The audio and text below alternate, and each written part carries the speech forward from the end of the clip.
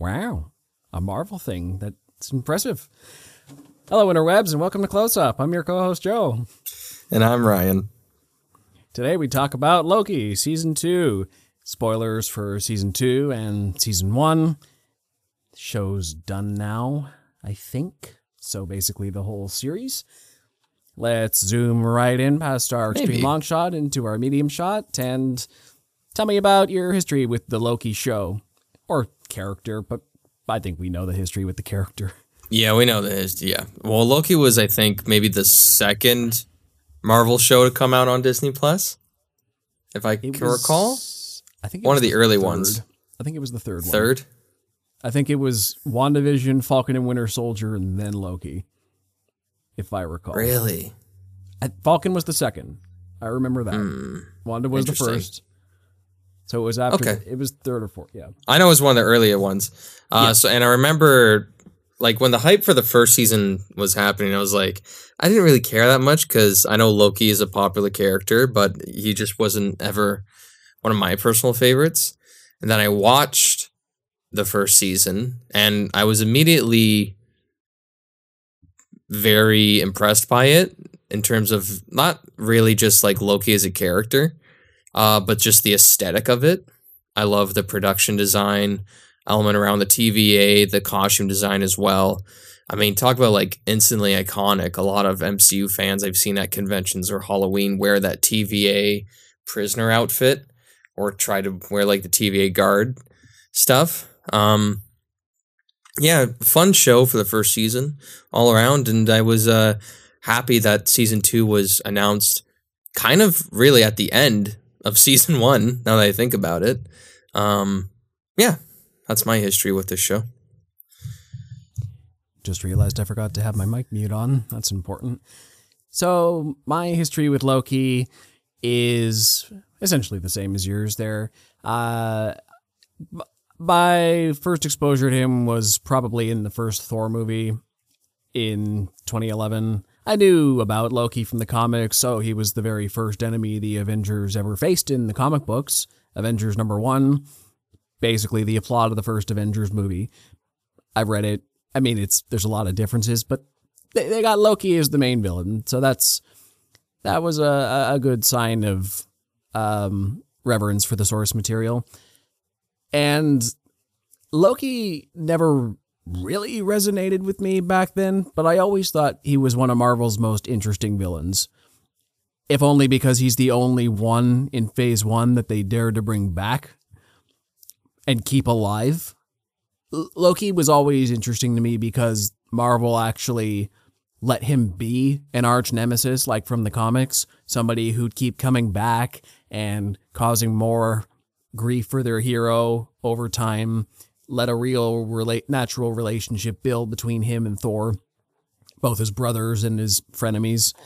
And Tom Hiddleston's performance was always incredibly charismatic.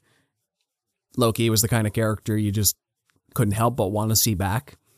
Although, when I heard he was getting his own show, I was pretty hesitant about that because I thought he already got a good enough ending in Infinity War. I mean, it wasn't a satisfying ending for him.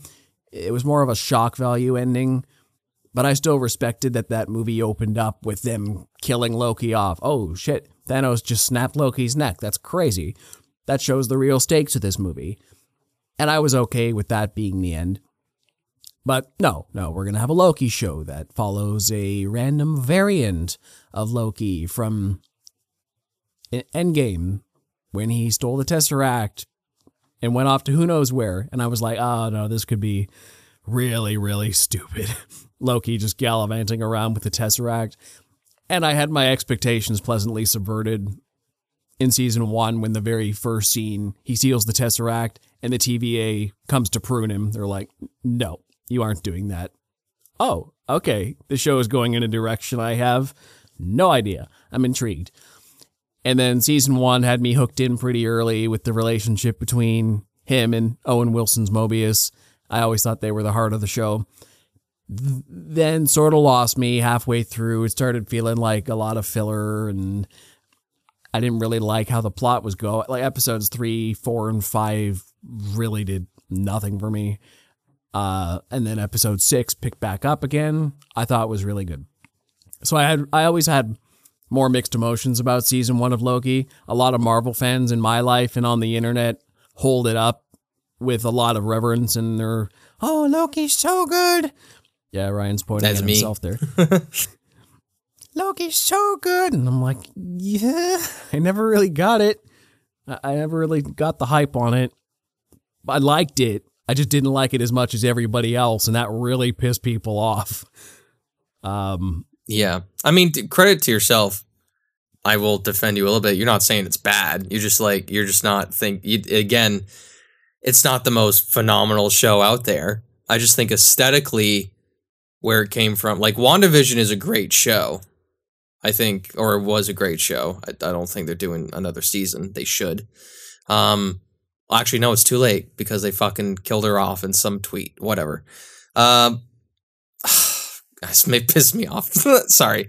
But yeah, I just think the aesthetic of it and the entire plot line of, okay, how are we doing the multiverse stuff really helps set up the MCU into how they're going to take on the multiverse saga.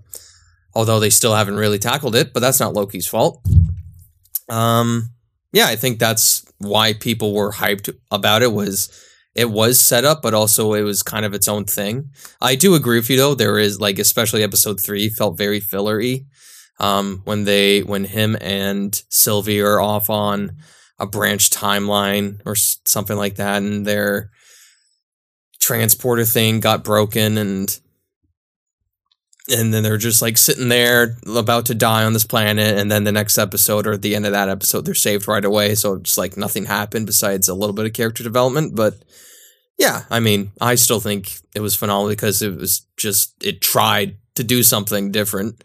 And just like you said, it subverted my expectations right away of what a Loki show could be. And even season 2, speaking of, subverted my expectations even more. Yeah, Loki season 1 was... I have a little more fondness for it now, because at the time, Marvel was... I hadn't really soured on Phase 4 yet at that point. This was... I think it was the 3rd TV show, though, on Disney+, like we were saying. WandaVision came out the gate. Great. I love that show. Falcon and the Winter Soldier disappointed me like crazy. I really don't like that one. And Loki, I thought, was just okay at the time. But we've gotten so much worse from the MCU as a brand since then that I can't say I've really come around on Loki season 1, but I appreciate it more. Especially in context of season 2 now. The ending to season 2 really made me see this as a 12-part story. It's not necessarily 2 distinct seasons of TV. Because season 2 picks up right where season 1 leaves off, it's effectively a 12-hour story about Loki and the TVA with a clear beginning, midpoint, and ending that builds on itself nicely. And that's a good time to talk about season 2 now, getting into our close-up. I really enjoyed this one. I loved My it. expectations were low, but yeah, this is the best Marvel thing in a couple years for me. I haven't felt this good about the brand in a while, to be honest. Well, the funny thing with me is I watched the first 2 episodes sort of back to back. And I was like, yeah, this is pretty good. It's pretty decent. It's, not anything insane. But at least it's entertaining. And then I sort of took a break for a few weeks. And then right before the final episode came out, I kind of binged the next 3. And then it just became more and more enjoyable in terms of like just actually good quality television.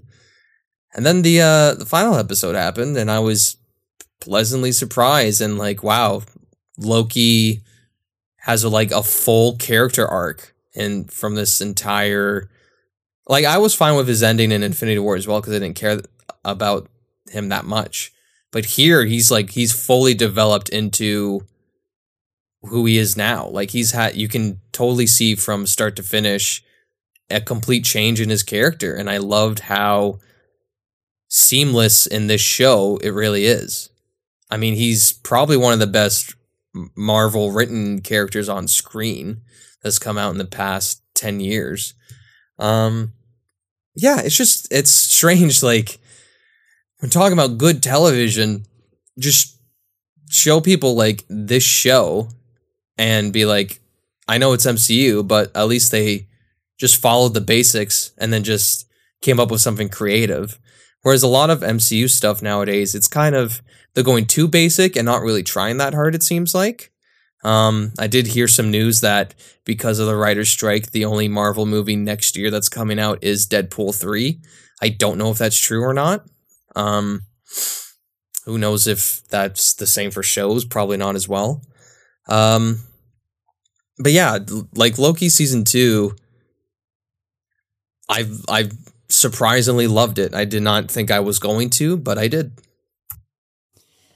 Loki, like you said, has been one of the best, most consistently written characters in Marvel's last 10 years. But I'm thinking, as of this moment, that this show gave him the best ending of any character I've seen in the MCU, which, a testament to the quality of the writing of Phase 4 and 5. I didn't think we were going to get emotional payoffs like this again that I actually genuinely cared about. And maybe it helps that I've had, well, Thor came out in 2010, I think. So yeah, 13 years of investment in Loki. And like I said, I never really felt that invested in him. But by the end of Loki season 2, it made me realize, you know what, this show did a fantastic job of building him into someone I actually care about, get a fitting ending for the character. And I really think that this ending for Loki is more fitting than any of the original cast's endings from Endgame or have we've seen afterwards. I mean, Cap and Peggy is still up there for me, but this just has a lot of thematic depth to it. Yeah. This was a guy who, from his very beginning, was always isolated and alone in his own mind. Nobody really understood him. He had this ego because he knew he could be greater than the people around him believed. And he manifested that in awful ways. He killed a lot of innocent people. He tried to take over Earth, brokered deals with Thanos, turned his back on his own brother. And now we have a guy here who found a place. He was forced into the TVA. He didn't really want anything to do with it. But here's a place where he found other misfits like him who were also basically cast aside by their societies, even though they didn't really know it. They're all variants. None of them belong. None of them really have a place in the universe. And he found camaraderie there and genuine friendships for the first time in his life with Mobius and Sylvie, Casey, Ouroboros, B-15, etc. And he finally found his glorious purpose in the end.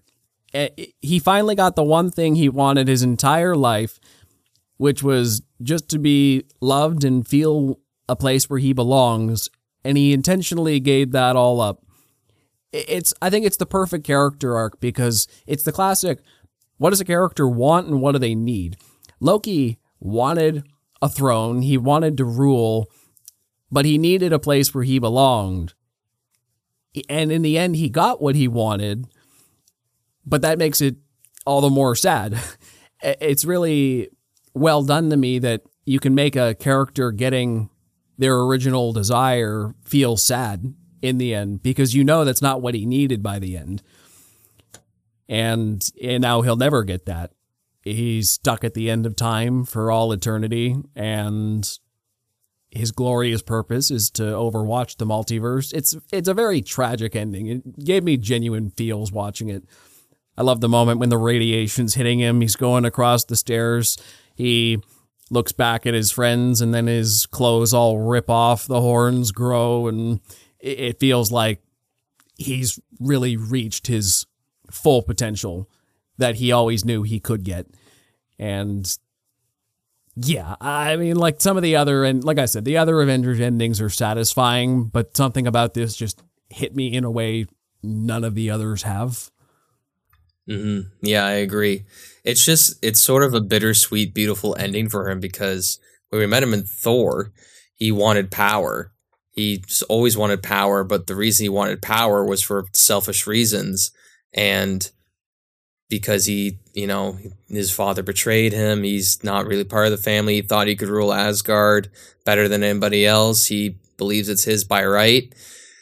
And in Loki, at the very end of it, he has that power. He has absolute power. He controls, the weaves of fate or the, threads of time, whatever you want to call it. But his motive for having that power is completely changed. And from start to finish, there's no doubt in my mind on being like, yeah, that makes sense of where he ended up after watching his entire arc for the past 13 years, is that he finally has what he wants, but now he wants it for the right reasons. And it was a beautiful, beautiful ending for him, not just in terms of story, but just how it was shot and how it was... I mean, the visual effects in this show are really well done. I mean, I couldn't really think or see any glare-ups or, mistakes in it because I was so invested in it, but just beautifully well done. And Tom Hiddleston's acting I think it's so underrated.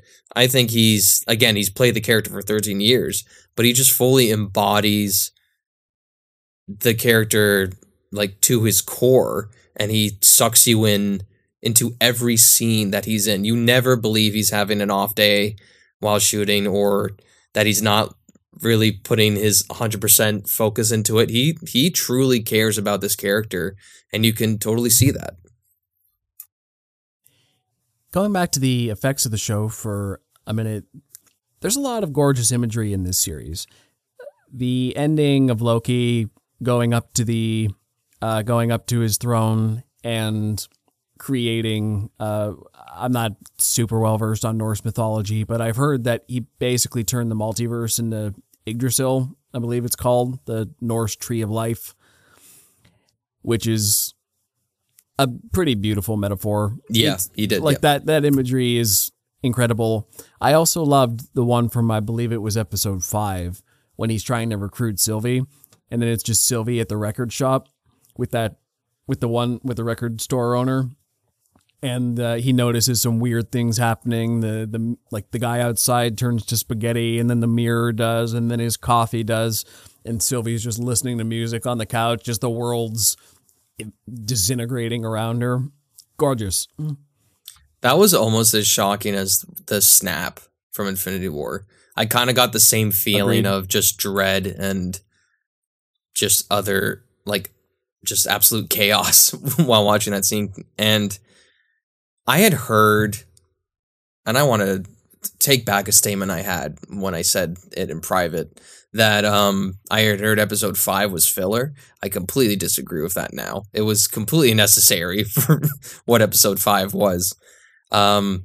With Loki trying his best to combat, the entire universe or the multiverse ending, and the fact that he can't do it. And he goes back to, which was a shock for me, he goes back to talk to, he remains in that moment where Sylvie kills him.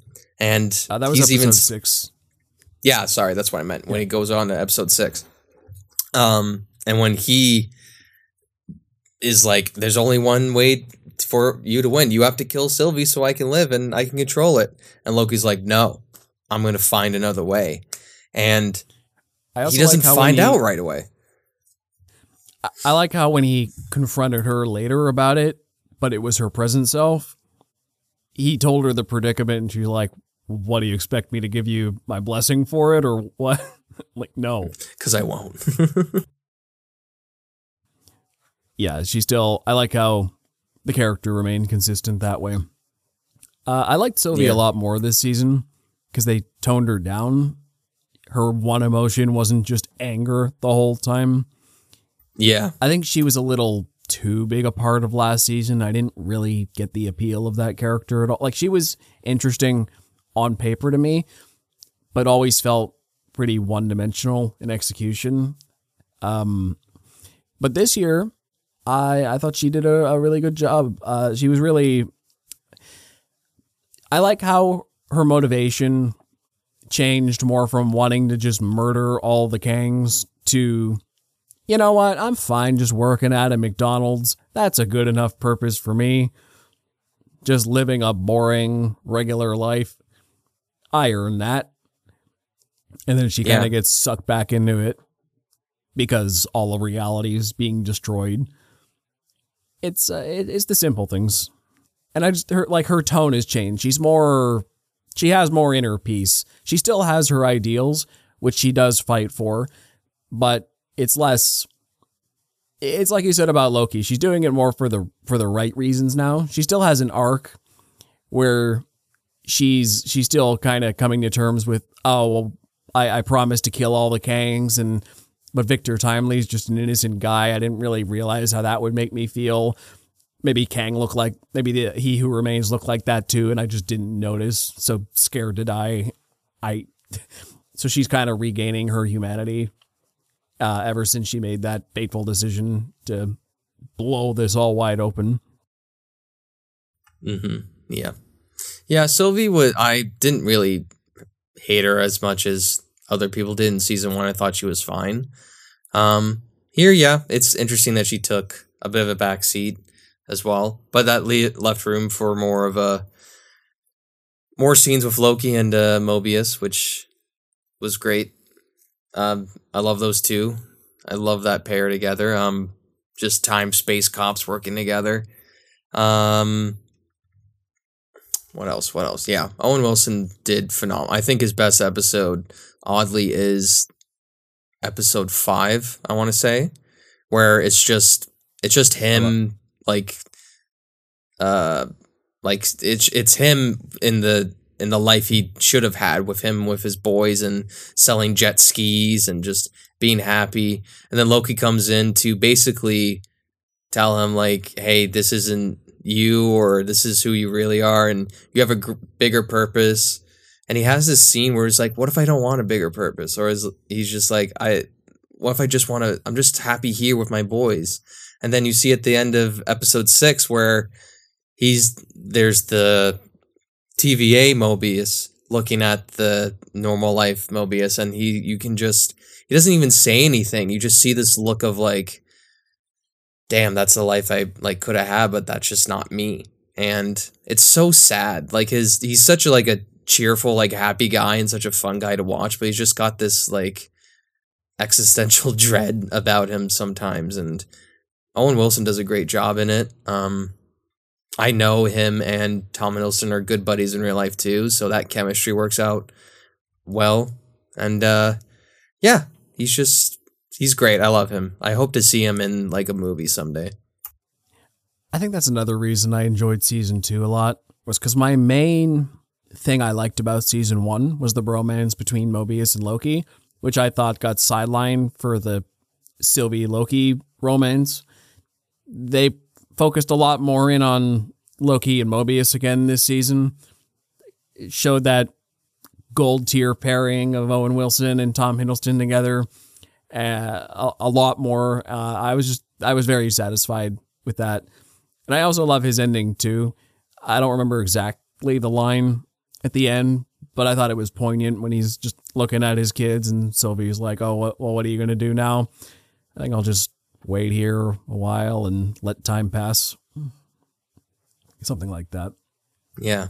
It's just something oddly beautiful about the ending of this show, which is weird to say about a modern MCU project. Like, I'm sorry, but whoever the showrunners are for Loki needs to run the main MCU products, or at least clearly work they on them in some way. actually care what they're doing, or we're giving creative freedom to make something actually compelling. It didn't feel like a paint by numbers. Let's just put this out. Let's set up 10 more years of the universe, shoehorn in characters who nobody's really that invested in, get cameos from everywhere. it didn't feel like a made by committee movie, which is what a lot of Phase 4 and 5 feel like. This feels like somebody had a vision for a 12-episode show starring Tom Hiddleston as the Loki character, and let's just tell that story.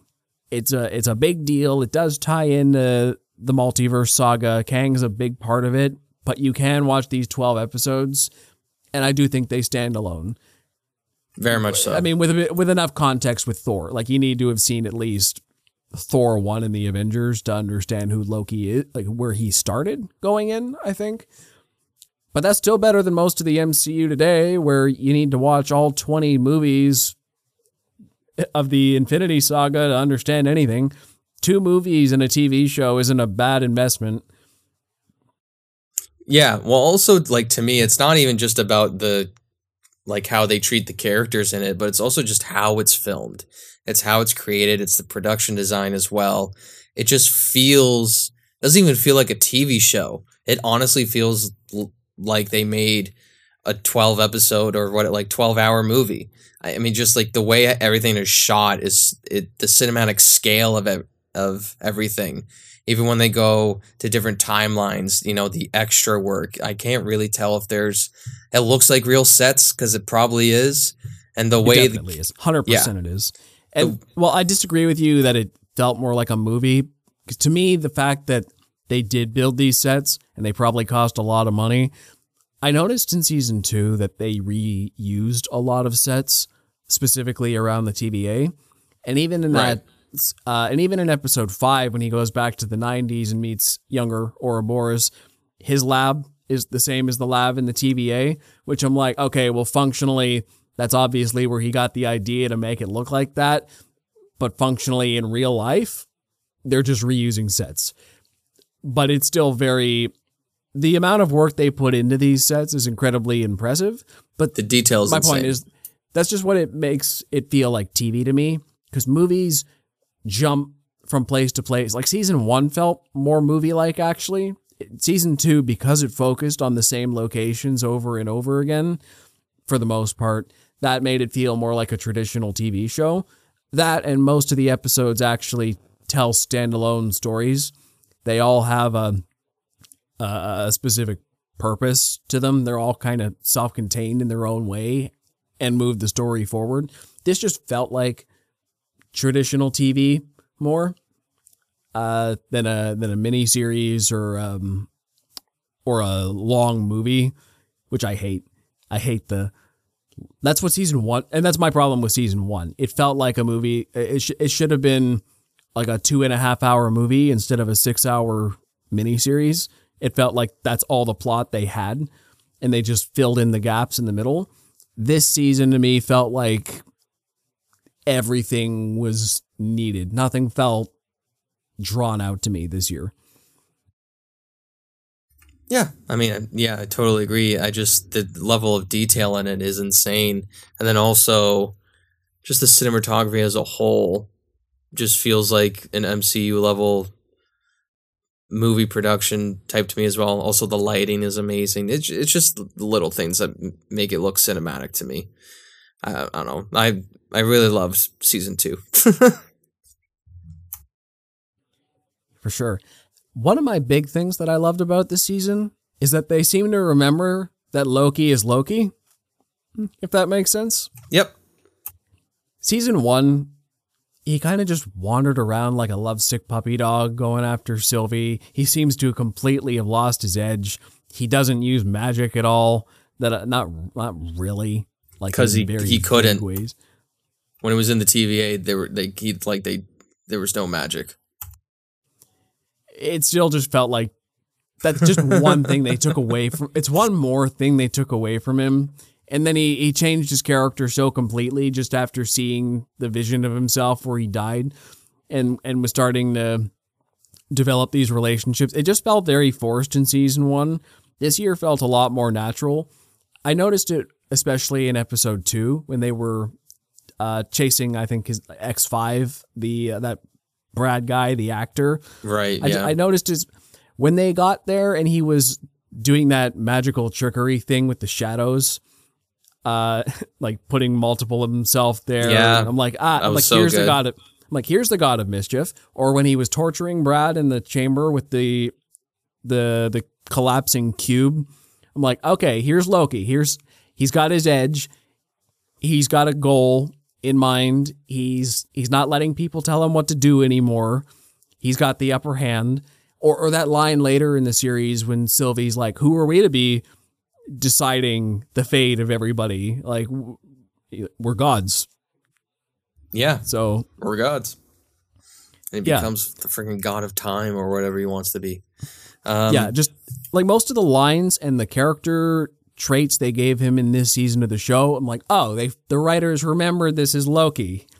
It felt like a more evolved version of Loki, mind you, but it felt more genuine Loki to me this year, which I'm a big fan of. Yeah, I love it. I love how the show portrayed the character, and it's just also like that scene where he's talking to Sylvie about like who are we to decide. That's just like smart dialogue as well, and I love how also how they dealt with the time shifting. It wasn't too complex.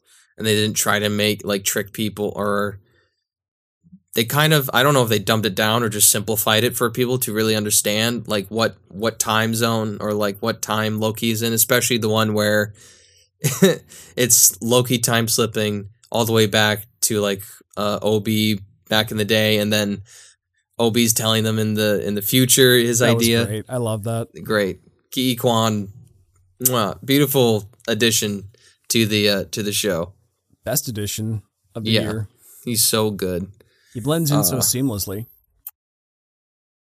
There's a moment that reminded me of like it was like that's a Joe quality where it's like, I know the model looks rough. I haven't had time to paint it. And it's like this beautiful it's this beautiful like rendition of like the loom and the little model of the astronaut, and Loki's like, it looks great. It's just you're so hard on yourself.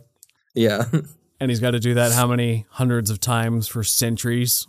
Every single time they come into that room. He was reliving that same. I love that joke where it's like, well, how long would it take me to learn physics? Centuries. Centuries later. I thought that was funny. That was incredible. Once again, that was a great moment of character development because it showed that he cares enough about this goal and these people at the TVA that he will sacrifice centuries of his life at this point to protect them.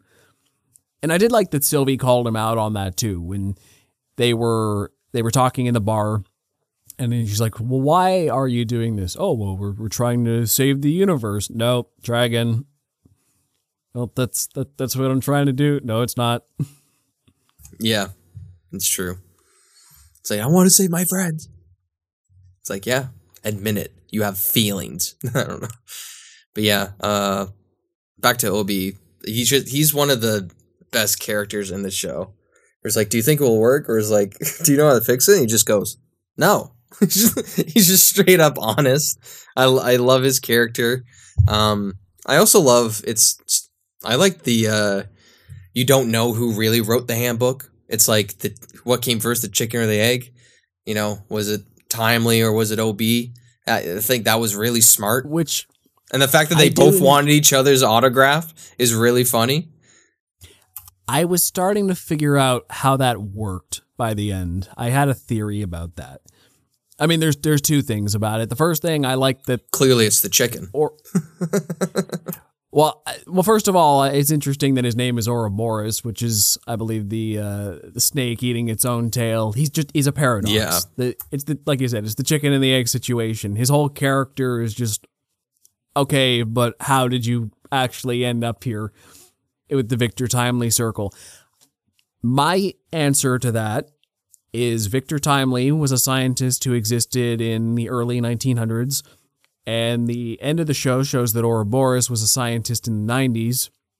So to me, they didn't confirm any of this, but I think Victor Timely in the Sacred Timeline wrote enough science that he couldn't fulfill in his own time, that this brilliant scientist in the 90s, Ouroboros, figured out and probably put into use at some point, wrote the time book, maybe went back in time to meet Victor Timely when he figured out the TemPad and all that. And then that probably made Victor Timely take advantage of the technology and turn into Kang. But I think that's what happened in my mind anyway. It was linear, and then Ouroboros made it a circular thing by going back in time, and then his memory got wiped at some point, obviously, which is why he wouldn't remember any of that, because Kang wiped all the TVA. Yeah, it's possible. He's great. I love when his episode 5 version, which is really sad because he's a writer. He's got all his books like made, but nobody's buying them. And okay, this might be me being arrogant because I haven't read a lot of books, but the librarian, was like, nobody cares about science fiction. Star Wars had come out, right? And Star Trek was on the air. So like, that's a lie, but books are different, right? Is this just me being arrogant? You mean people are less inclined to read sci-fi books or more? Yeah. Like, what is it not? Was it not a popular theme? Yeah. Okay. Dune was out. Dune is the most. That's true. Like, Dune had been around since before Star Wars, like Star Wars is directly inspired by Dune in many ways. There was also like Isaac Asimov and all his works and short stories as well. Like science fiction, like Mary Shelley's Frankenstein, generally considered the first science fiction book in the 1800s. All right. Jules Verne. Sci-fi fiction has a long and proud history. Gotcha. Alrighty. Yeah, I'm not a book guy, so that one line threw me off a bit. But I was like, yeah, it's probably different. I thought that scene was so funny though, where he's like, he's pretending he's working there, and it's like, oh, it's not scanning. He's like, I'm telling you, we're not selling your books. And then when they're in his warehouse, and he's like, I'd love to read your book. Let me see if I can find you a copy. And there's literal stacks of his book everywhere. I also just found it sad that good. Even though he wrote the TVA handbook, literally only Casey has read that. Yeah. It's on every desk, but nobody reads it. Mm-hmm. Yeah, it's such a sad line, too. It's like, so I am going to be a best author. And Loki's like, yeah, sure. Yeah, for sure. I like Casey a lot in this season. I just love how there was kind of a trio of fangirling. Okay. There was Casey, there was Ouroboros, and Victor Timely, and they were all just fangirling over each other the whole time. It was so funny. The only time, I'm going to be honest, the only time I found him interesting was when he was escaping from Alcatraz. That was like the only time. I was like, he's fine. He's an okay character. I remember him being the guy from season 1 saying that the Infinity Stones were a paperweight, which back then, a couple of years ago, everybody was like, what? They don't matter? All 10 years of Marvel for nothing? But it's like, yeah, he's fine. He's okay. I mean, I'm not saying I'm blown away by the character, but I'm glad they used him more this season. Like you said, the most interesting he was when he found out he was an escaped prisoner from Alcatraz. That was pretty cool. Which is interesting, which I didn't fully understand at first. Was like, okay, the multiverse is all messed up, so that's just a variant of him escaping from Alcatraz, or if maybe that was his original when the TVA got him and then wiped his memory. I don't know. It's a theory, but that'd be funny. No, it was a variant. They were all everyone at the TVA. Yeah. Well, that's what I mean. Like, is that the version before he got taken to the TVA? It was him at Alcatraz. Yeah. Yes. Yeah, that's cool. I like that. Because that would explain where the fucking people from Alcatraz went.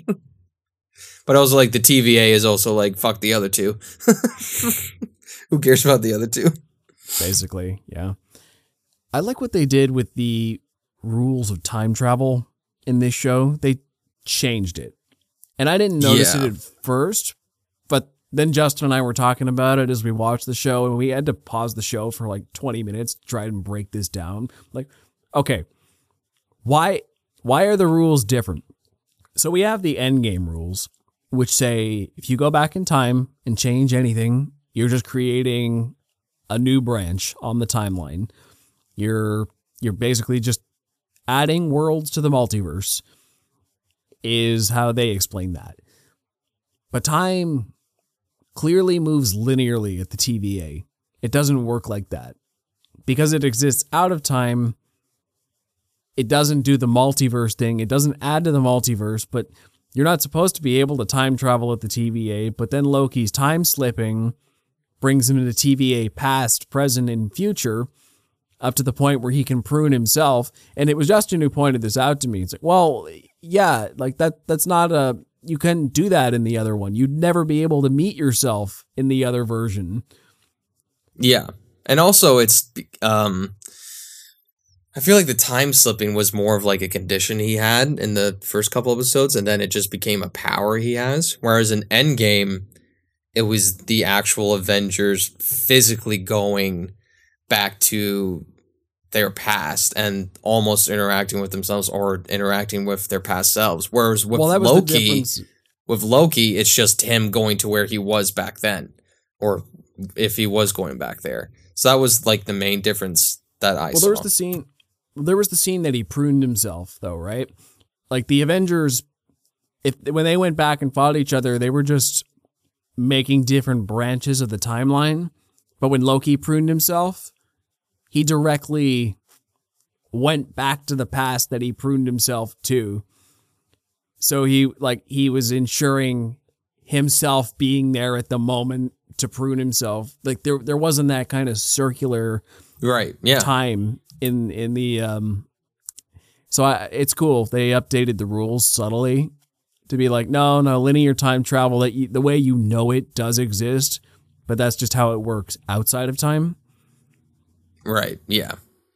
Makes sense. And it all made sense to me because I think like the time slipping is a little bit different than like physically going there, but also the linear thing with inside the TVA as well. Really enough, I thought they would play into it a bit more, or I predicted they would play into the time slipping a little bit more than they did. Like they didn't really do it between and like with episodes 3 or 4, and then episode 5 was all about like the time slipping and him controlling it. I thought it'd be like the entire season thing, and I was surprised that it was like they fixed it and then he got it again. It was like, oh, it's not a condition. It's just something you're just evolving as a god. And yeah, and I liked how they did that. It was kind of a surprise. It was subverting expectations in the right way. You hear that? David Benioff and David Weiss? Assholes. Anyway. I thought it was incredible, that conversation he had with Kang. I'm like, oh no, are they really going back to season 1? Are they just going to rewrite are they just going to write season 2 out of existence? Like it never happened? I was scared about it. I was ready. But that conversation with Kang was incredible when Kang is just, he's looking at this and then he just stops it. So how many times you done this? Thousands? What? By now, what's... And then he's explaining everything to Loki, and then it's like, well, have you figured out how to stop time yet? Like, well, yeah, well, come back around more times, and then we'll talk. What makes you think this is the first time we've had this conversation? That was so good. That was a great way to not prolong like the runtime of the episode, where you've seen Loki time slip throughout it, and so in just that one scene, you could just think subconsciously, they've had this conversation before. Yeah, I really like the He Who Remains in this season. Mm-hmm. He was a lot more menacing. I did like him in season 1 too, but I liked how he gave him the villainous ultimatum of there's nothing you can do, really. You kill her, this whole thing basically just loops back around like we're already here. You destroy the loom, the multiverse basically collapses because that's really the only thing that's holding it all together. You let it blow up, while then the failsafe enacts and the TVA is destroyed, but everybody else but I still exist at the end of this, and everything just comes right back full circle. So what are you going to do? Destroy everything, or let it be the way I already have it? And of course, Loki tries to pick neither, and it blows up in his face, which is great. Multiple times. Yeah, I liked that transition. Like season 1, he didn't really feel like a villain. He just felt like kind of an obstacle for both of the Lokis to get over, and the fact that he had a purpose. But Jonathan Majors played much more into the villainous aspect of He Who Remains, and how he is kind of, yes, he is doing it for a purpose, but you can tell there is some like selfish or he's got like a huge ego as well. Is it Renfield? What's her name? With Miss Minutes. Oh, Renslayer. Renslayer. Yeah. When that scene with I also love, again, I just love how the show is made. When Miss Minutes is like showing the past, she does it in like a little diagram, like a little past self, and you can see Renslayer in the background watching it the whole time. It's just I love it. And you can see erase their memories, all of them. And it's just, like because he heard it's the same thing that happened with Timely. Renslayer wants to be partners and wants to work together, but every variation of Kane's like, no, this is all me. I don't do partners. I don't do that. This is all me, baby. And I love how you got to see the ego more this time around. It's like, well, I did all this. Well, see, the thing that was really egotistical to me was that he wasn't even willing to hear out other possibilities. He's like, no, I'm a genius. I thought it all through, and this is the only way. No, it's just you never really asked anybody else. This is just, you're thinking that your way is the only way. You never really tried. Nah, my way is the only way. And I'm going to build statues of myself at the TVA. Everybody revere me in one version of it anyway. It's also egotistical to think that every version of himself could be the end of the multiverse, even though it kind of will be. But he's like, no, I'm so bad. I have to defend the universe from me. Yeah. By taking away everybody's free will. It's the only way, I swear. Mm-hmm. Yeah. Speaking of free will, I love the topic of free will in this show, because it's very, like, if you go to any psych class or any like film class in college, they talk about free will if it ever pops up, and it's very much so like a theory, like, do humans have free will or not, or is everything predestined? No, I don't think anything's a simulation, because physically that's not possible. What I'm saying, like, free will is just such an interesting topic where it's like, yes, people should have free will. It's just a right, like, human beings should have. But, like, at what level of free will should they have? And it's very much played out in the show that somehow it leads to everybody turning into spaghetti. And it's just the end of time with Tom Hiddleston sitting in black space, which is very scary. I did not like that. It's because, I guess, too much free will overloads the universe and it can't keep up. Yeah, just can't do it unless you have someone at the epicenter of all that just controlling it. And I loved how when he's like grabbing all the different multiverses, he's like the multiverses, like he said it themselves, like they're dying off. He can still see that they're dying off, but he needs to be there to keep them alive with his energy. I don't know, his green stuff, his green mist. And I just love that shot of him sitting on the throne, just holding all the multiverses together. It shows that, hey, Loki is still a god, and he's now becoming the god he was meant to be, not the god he wanted to be. For sure. So going back to Kang for a sec, what did we think of Victor Timely? He was fine. I honestly, I get it, it's a character choice for when a lot of directors or actors choose it, like the stutter or anything, but I felt like it was a bit much. I thought that you could see the genius behind it, and I think Jonathan Majors did a pretty decent job with Victor Timely, and how you can tell he's a very different character from He Who Remains, but I just feel like the stuttering was a bit much. And I know, like, there's obviously people out there that stutter. I'm just saying it was a huge distraction for me. My favorite payoff for the stutter, though, is when they meet He Who Remains and he makes fun of Victor Timely's stutter. Yeah, that's really funny. It really distinguished the two characters for me.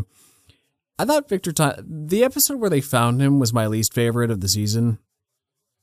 It, like, on paper, it's cool. They go to the World's Fair, hang around there for a bit. There was some cool action. Victor Timely is intriguing.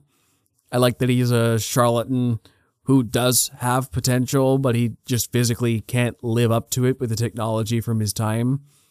Cool idea. Renslayer and Ms. Minutes are after him. Loki and Mobius are after him. Sylvie's after him. It all culminates. It just didn't add up somehow. I don't know why exactly, but it just, something about it didn't. You too? Just me? Yeah, it felt really weird because I didn't really understand Renslayer and Miss Minutes' motivations for getting to him. And so it just felt like the chase for him was really strange because we know we need to get him to the TVA, to like the loom room to get his essence, his aura, just to unlock the loom door. But with Renslayer, it's just like, we need you back in power because reasons that I shouldn't know because my mind got wiped and I technically should not know who you are. But Miss Minutes does. Oh, wait, Miss Minutes probably told her what happened. I think from my perspective, her idea was, okay, we're going to get this version of Kang back, but because I'm the one teaching him, I'll have more power over him now. Yeah. I'm not just going to be a pawn anymore. I'll be an equal at the very least, a partner. Because she specifically talked about how underappreciated she felt for keeping the TVA afloat all these years. And she's like, I'm gone for 2 days and look how bad the place fell apart. Right, yeah. So she just wanted to be appreciated. And bringing back Kang, the only one who could save the TVA at that point. It was kind of a power play. I'm going to steal the one piece everybody wants just so I have all the cards. Mm-hmm. I think. Yeah. I also liked how like balls to the wall this show was in terms of like consequences. Like when that whole group of like ex-TVA people were trying to branch off everybody. And then they got thrown in jail, and then they were going to Loki's side against Miss Minutes. And then Miss Minutes and Renslayer just murdered all of them in the room with that cube thing. I was like, oh, fuck. And then when Loki got control of X5, he just burst in the room and prunes, like, well, after shutting down Miss Minutes, like, prunes Renslayer. I was like, oh, it's not going to be drawn out like other projects? Okay, cool. Love that. She's out of the way. Shocking moments in this season. Yeah. She's out of the way. Let's get to the actual fucking story now. Death matters. Or there will be consequences for it. Yeah. I wonder if she's fully dead or if they'll bring her back. Because I know she went to like that prune island or whatever at the end of time. And there's that time monster. But I do not see her surviving that. Because she's not like a Loki or a Mobius who finds a car there. So I don't know. I think it's left ambiguous enough that if they want to continue with her, they can probably find a way to, and if not, guess she just died there. Whatever. I would not care if she came back or not. She's fine. She's an okay character. Actor's pretty good. Once again, like basically everything else in this show, I liked her more this season because she finally got more to do. I also liked how they finally explained what set her apart from Mobius. Mm-hmm. When Mobius told the story of he was sent to prune that kid who would go on to kill so many people, but he couldn't do it because it was a kid. And then all those variant timelines happened anyway, and he was directly responsible for countless deaths, and then Renslayer came in and just pruned the kid, got the promotion. Yeah. That was a good context for the backstory. Because even then he unconsciously realized that he was a father and he couldn't hurt a kid. Or he was just a good guy anyway. Just like jet skis and wants to do his job. To be fair, I've heard some criticism with the jet skis. Not a lot. Just some. Where it's like, it's played up too much. Those people have never been on a jet ski. They're really fun. It's just the simple life, right? You know, he's just a simple jet ski seller. He's got a family whose wife isn't in the picture. I don't remember if it's just dead, the boys, right? Yeah, dead. And the boys seem fine. Because there was the scene where he had 2 jet skis in the garage and he was going to give one to Loki. That's right, he's like, I don't really need this anymore. I love Moby. He's just a positive dude. Like, he's down on his luck sometimes, but he's even, like, the entire multiverse is ending, and he's asking people if they want a slice of key lime pie, which then Sylvie, like, blows up on, which, that pissed her right off, yeah. It pissed her off, and then kind of pissed me off, where it's like, leave him alone, but I understand your conundrum, but he's just trying to cheer everybody up. I thought one of the best jokes in the series was when they're talking about when Ouroboros is showing his gangway thing again, he's like, "Oh, it's incomplete." And the little model, it's like, and this will be Loki. What? Yeah. Yeah, no, that's Roland telling you for basically. Why is that? I did it the first time. It's so funny. Yeah. I also love when Victor Timely got disintegrated. That was shocking too. That was so shocking. Yeah. Immediately, just okay. A part of me was like, oh, okay. And then I was like, there's another fucking villain dead. But it was just, shocking. And then someone had told me that at work, the 4th episode was like one of the biggest MCU cliffhangers of all time that they've seen recently. And after watching it, I was like, yeah, pretty much. Like, the entire world's ending. Victor Timely gets blown up and then they all get blown up. Oh, wow. Okay. I did not see that coming. Well, okay, here's what I liked about Victor Timely, now that I'm thinking about him a little bit more. I like that he's a good version of Kang. We get to see how this guy would be with more positive influences. He genuinely seems to want to help people with his inventions. He did volunteer over and over again. We see him to put on that suit, get out to the gangway, and fix the loom. Maybe because he personally feels responsible in a way for making the technology for that loom.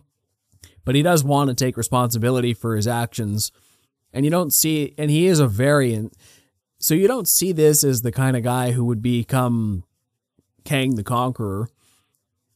So Victor Timely shows that there is a possible path for redemption of Kangs, or that not every Kang is a megalomaniac who's going to destroy the multiverse. There are good ones out there. No, they're not. He's not going to destroy the multiverse because he gets beaten by ants. They did acknowledge that in the show. Subtly. Well, it's funny because now there's theories about that because they said it Earth 616 adjacent. So now they're saying, like, if it's multiverse, is there multiple 616s? But now my brain's broken and I don't really care. What? The best explanation I've heard is 616 adjacent is the quantum realm. Right. Oh, okay. Yeah, because it exists outside of time, yeah. It exists kind of outside of time, but 616 characters can still get to it, so I think that was just a reference to Quantumania. And Ant-Man meeting him. No, yeah, it was, because like the pictures were from Quantumania, which made me feel like you wanted to reference this movie. Somehow it does make me feel a little better about it. Just, this show builds up Kang as a threat so much better than that one did. Yeah. And I know it really diminished him as a viable threat when even Ant-Man and his family can beat him basically single-handedly. But that's just one version of Kang. But that was like the fact that we've seen... All right, never mind. Sorry. We've seen better versions of him in Loki, and there's a whole multiverse of them out there. I'm still not really excited for this multiverse story, but Loki handled the concept better than anything else I've seen thus far. Yeah. And it wrapped up well enough on its own terms that I don't really care where it goes. But you got me more interested than I have been since Endgame. And that's a big accomplishment on its own. So I'll give props to them for that. You actually you got me kind of invested again. Just a little. I'm hanging on the edge here, but for this show, good job. Yeah, for sure. It'll be interesting to see if they even go with Kane in the future, depending on how the whole Jonathan Majors situation goes on. I know he's in court right now, and if you did those things, condemn him. If you didn't, who knows? But they're in a tough spot right now. But we're just talking about his performance right now. We're not really getting into all that drama. We're movie reviewers, TV reviewers. We're not political and like analysts. But we're talking about Jonathan Majors in terms of performance only. No comment on his character. Yeah, because we don't really know him that well. Speak to it. Yeah. Yeah, I mean, it's so funny how like a streaming television show can build up Kane way better than the actual movie that was supposed to set up the full-on Kane the Conqueror villain, because they understand who Kane is in the show and what his prowess is and how threatening he can be in multiple different versions. Instead of Quantumania, when they just follow the formula of killing off their main villain because that's what they just do.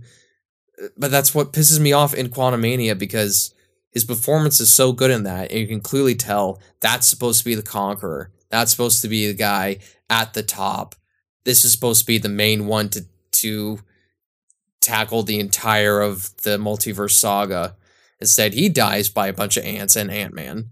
And then you see all of the Kanes meeting together, all those different variants, and they all look like either like capless Kane the Conqueror or just random different versions of Kane. And that part really pissed me off coming out of Quantumania. Yeah, what I think is great about Loki's version, Quantumania, he's the Conqueror, but he's got all these tech powers, all this effectively magic nearly that he fights them with. He feels like a very typical supervillain. And he was kind of intimidating, but personally I found Jonathan Majors a little dry in that movie. He was so stoic that I just wasn't that interested.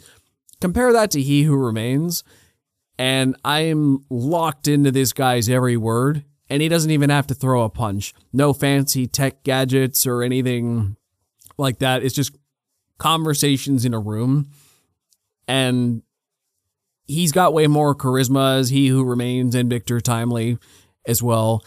Just what he does on this show makes me more interested in Kang than the typical supervillain version of Kang the Conqueror we saw in Quantumania. There's clearly more depth to this character that movie didn't care at all to explore. And now I see the potential in it. Yeah, totally agree. They just knew how to write the character and treat the character and how to set him up for the next, 5-ish years? If it even happens. Like 2 years, yeah. Might not even happen. Who knows? I like how focused the plot was this season.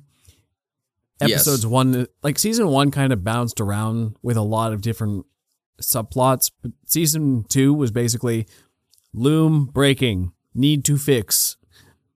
And everything basically they did was to that goal. It was very focused, like I said, and somehow none of it felt like filler still. And all the characters got good arcs in between that on their mission. And there were still cool subplots, like the branch of the TVA that wanted to stick to the original mission and prune all the timelines again. And the new branch who was like, no, we can't do that. That's evil. What are you doing? And they're still at odds, but also kind of on the same side compared to Renslayer and Miss Minutes, who like everyone's kind of against them this season, and they have their own thing going on. Like it's complex but focused at the same time, and they pulled off all the varying threads very satisfyingly, I thought. I also like how even though the entire plot has to do with this loom breaking, we don't figure out what the loom actually does till the very end. Mm-hmm. That was risky. because they trusted people would be patient enough to ask those questions till the very end. Yeah. I loved how it was sort of just a shock of like, basically, yeah, it's just to control the timeline, but it's more so if failsafe. Like if everything, it's not meant to take in all these multiverses because that wasn't what He Who Remains wanted. He wanted to have his perfect vision of this sacred timeline and the fact because he could control it. And when they tried to make the loom bigger, it was working, but then multiverses keep going. It's infinite. It's, like the line he says in the show, it's like trying to divide by 0. You just simply can't do it. And the fact that it's just another thing that adds to the He Who Remains character of just like, no, I'm going to make this a simple fail-safe and not try to make it any better because this is my vision and this is how I want it. It just adds more subtext to that character for me. And then somehow miraculously Loki just finds a way to be like, you know what? I'm just going to fucking blow up the loom and just get rid of this fail-safe. And then I'm just going to let everybody have their free will. Doesn't work, but he finds a way to make it work. Yeah. Well, so here's a couple things I didn't really care for this season. I didn't like X5/Brad. And I also thought... He was a weird addition. Yeah, I don't know. The actor just didn't really... something about his delivery was really off to me. I don't know if it was a choice or just his skills, but I don't know. The character didn't really work at all. He was fine. I think it was just the character. Acting was fine. It was okay. I didn't really... I kind of liked the idea of him that, he was a variant who wanted to be a famous actor on Earth and in horror movies or whatever it was. That's like, it was fun, and I also liked how he kept switching sides just for his own goal. Mm-hmm. Yeah. Didn't gel with me too well though on the whole. I don't know if you noticed this, but I noticed there was a very heavy use of film grain on this show. A little bit, especially like around the TVA. Yeah. Yeah, is it just me or just did the whole show look exceptionally grainy? It was messing with me a little bit. I'm like, why does this look so grainy? I'm not sure. I think I don't know, it's not, I only really notice it sometimes during when they're in like the TVA offices and not out in like different timelines, but I think that's just kind of like the color grade or the aesthetic that the show's going for. And sometimes it works, sometimes it doesn't. It also depends on like the quality of what it's being produced on. I know that I'm lucky enough to have like my TV is able to show it in 4K or whatever it is, so it's going to be as clear as possible. But if you were like watching on your phone or a TV from, that's only like HD 1080, you'll see that film grain even more. But yeah, it's stuff like that. It's definitely grainy. I agree with you. Which is a bit of an annoyance. I don't like that when people up the film grain because it adds to the aesthetic or, it looks old-fashioned. That doesn't mean it looks good. Not everything old-fashioned looks good. Film grain sucks. And I hate that even some teachers when I was in school, they were like, when you're color grading, make sure to add a bit of film grain because it adds to the aesthetic. It's like, did I shoot on a fucking $20,000 rented camera or $50,000 camera if I'm going to add film grain? Stupid. Don't do that. Yeah, it's a choice for sure. Well, that's about all I have to say for the season. I thought it was it was a big improvement. They remembered Loki's Loki. They made it more of an ensemble show to pretty great effect, great twists, great production values, great characters all around, good storytelling. I think this is must-see TV and gives me a little confidence Marvel can course correct in the coming years. You said it at the beginning, that they might only have one movie next year, and I'm hoping that's true. Good. Slow down. Reevaluate. I've heard the failure of Quantumania really scared some people in Marvel. Like, oh, maybe we are out of touch. So take your time. Reevaluate. Maybe fire Jonathan Majors if things go badly. Forget the multiverse saga. It's okay. You tried it. It's not working. Do you have to push it? That's just a little egotistical and stubborn, but maybe you can make it work, and I'll eat my words. I don't know. I don't think you need to, though. Just move on. No. It'd be interesting because I know they're trying to integrate the X-Men into it. I think they should try to do something more simple where they have, like, I don't need an X-Men versus Avengers movie, but just have them integrate in a way, and I don't know. Just play around with that. I'm pretty sure Deadpool is going to try and do that, but yeah, it's going to be interesting to see what happens. And I've heard both great things about the Marvels and shitty things about the Marvels, so I don't know. The only great thing I've heard about it is Iman Vellani as Ms. Marvel. She's great. She's great.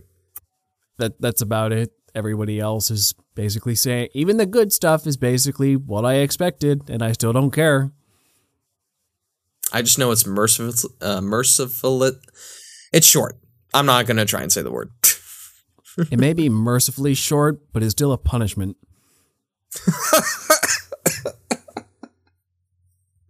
Like getting shot in the head? Yeah, you can be merciful about it, but, like, do you have to experience it at all? That might be one of the best quotes you've ever said on this show. Well, now that's we're our going to new try merch. out might just be. Stay tuned. Now we're going to try a new segment that we're going to call it Agree to Disagree, where we're going to pose a question at the end of episodes, just a debate question, just about the topic at hand, and just talk about it for a couple minutes. So Ryan's got a question for me today. I'll pick a side. What's your question? Well, I sort of stole this from the Escape Pod podcast. Shout out to you guys. It's sort of a basic one. We're going to start with a basic one for the first one because it's just kind of fun that way. Who do you think has a brighter future, Marvel or DC? Now, Marvel, let me put out all the points here. Marvel, again, after Loki season 2, has a bit of a brighter future, but there's also the Jonathan Major situation. The Marvels is doing decently well, but it's got the lowest box office out of any Marvel movie, I think I've heard, the opening weekend. But that doesn't really matter. Just word of mouth will spread and all that. There's also X-Men coming out, Deadpool's coming out, but DC has this whole lineup of the new stuff coming out, Superman Legacy, but hey, if that fails, what will happen to that franchise? So what's your opinion on that? DC has the brighter future. Yeah, I agree. But you have to agree to disagree. Oh, no. You have to argue Marvel now. DC has the brighter future because let's go back 80 years. Or even 20 years. That's better. Let's go back 20 years ago. When you think of Marvel and DC, what do you think of? DC, you got Batman, Superman, Wonder Woman, Flash, the Justice League of America. They're household names that multiple generations have grown up with. Some of these characters are 80 years old, still going strong. They are the most popular superheroes on the planet still, despite the damage the brand has taken in movie form. They're still the most popular brand for the individual characters. Yeah, Marvel's got Spider-Man, X-Men, Fantastic Four, and in the last 10 years, they've elevated characters like Iron Man, Captain America, and Thor to A-list status, but they don't have those characters anymore, unless they reboot, which I know a lot of people will be upset with. Spider-Man, I think, can survive because we've proven Spider-Man, Batman, and Superman They all are characters with longevity. People will always go see a new Spider-Man movie, even if it's rebooted. But I think the MCU as a brand is tainted to the point where it's lost mainstream appeal. And I don't know if they're ever going to fully recover. I think it'll always be around in a niche way. But I think DC is taking the right strategy going forward. They're capitalizing more on individual movies led by interesting filmmakers with a unique vision then that also happen to tie into a universe, as opposed to creating a shared universe to be a shared universe. And I think that's what DC has always done as a brand better. Batman can always just exist in Gotham City. You don't need Batman to be part of a wider universe, but he can also work in that too. Same thing with Superman, The Flash, Wonder Woman. Like all their characters have their own little worlds that they've always been really good at.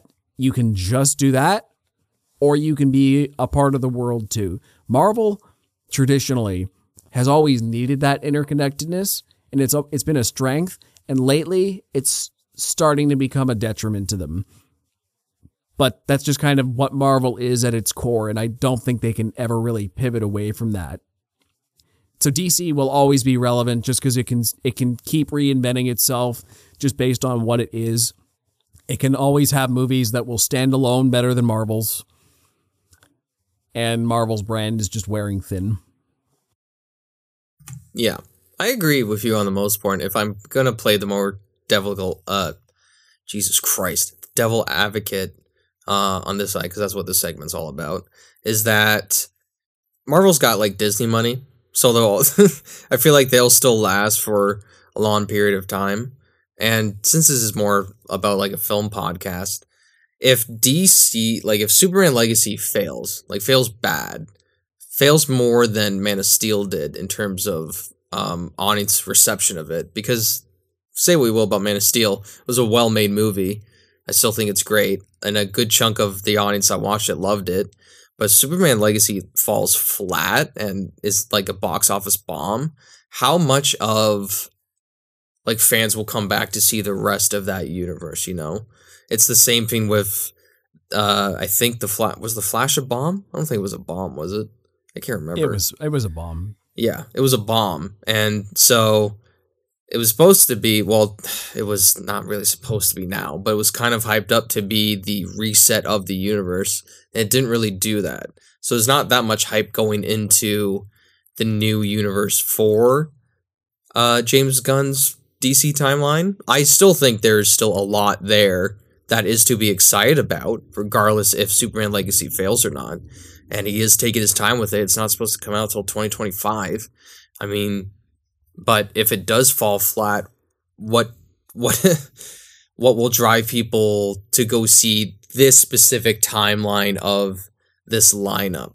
That's my only thing, because look what happened with like the Universal, like the Dark Universe they tried to do in 2017, right? They released The Mummy, that bombed because it was a trash movie, and then they didn't make any others. They probably will bring those monster movies back to life, because that was the first like cinematic universe for Hollywood back in early 30s to whenever it was. But with this branch of timeline, it's just they have to almost nail Superman Legacy, I think, for a mass audience to really care about this universe of the Justice League, because we haven't seen a well done live action Justice League in a while besides Snyder Cut, but that wasn't really mass released.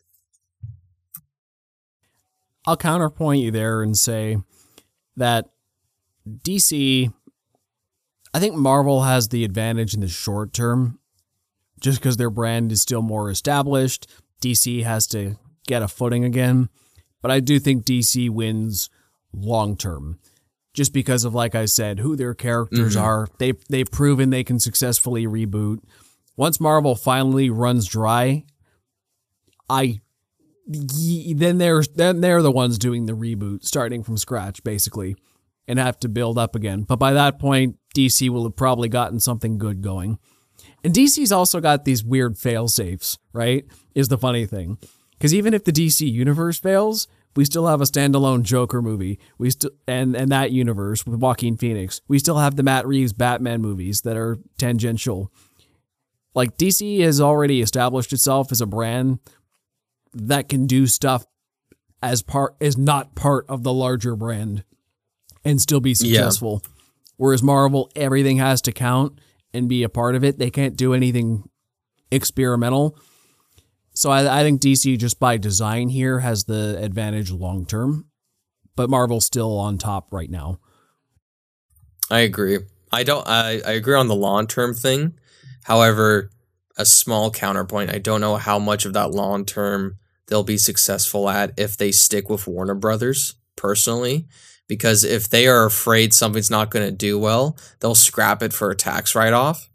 They did that with Batgirl, and then I think they did that with a recent movie as well. Oh, they did that for, they shot a movie with John Cena. Oh, they just talked about this at work. I can't remember what it was. But it was supposed to be like, it was like I can't remember what it was, but it had something with John Cena in it. Well, you couldn't see him in it anyway. But they just scrapped that, like another $20 million tax write-off. So I'm afraid the studio heads at that studio just won't allow them to be experimental. But you could say the same thing with Disney and Marvel at the same time, because they didn't really let the sequels for Star Wars be experimental, or they haven't really let Phase 4 be experimental either. So, yeah. Yeah, so that seems like a decent place to wrap up. We don't want these debates to turn into whole episodes, but there's a little taste for you. And whether you like or dislike this, too bad. We're going to be on the next episode for sure. Yep. But and if you guys have questions that we could, use for this segment, please feel free to leave it down in the comments below, or, send a message on Patreon or whatever. It'd be a fun little segment to have at the end of each podcast. Yeah, we'll try to keep them more contained. Maybe get a structure to them. We'll see. Just to keep it a little light. Anyway, that's Loki Season 2 review and a little debate for you. Plug your socials and let's wrap her up. Alrighty, well, you can find me at Ryan Walker Official on YouTube, TikTok, and on Instagram. And you can find me on Instagram, TikTok, and Facebook at ThoughtPlay Media. Also, check out the Close Up with Ryan and Joe Facebook page for latest updates on the show. If you listen to us in audio, check out our YouTube channel. And if you're on YouTube, find us anywhere you get your favorite podcasts. We hope to see you on the next Close Up with Ryan and Joe, where I explain Doctor Who to Ryan because he's never seen it at all. Till next time. Wow.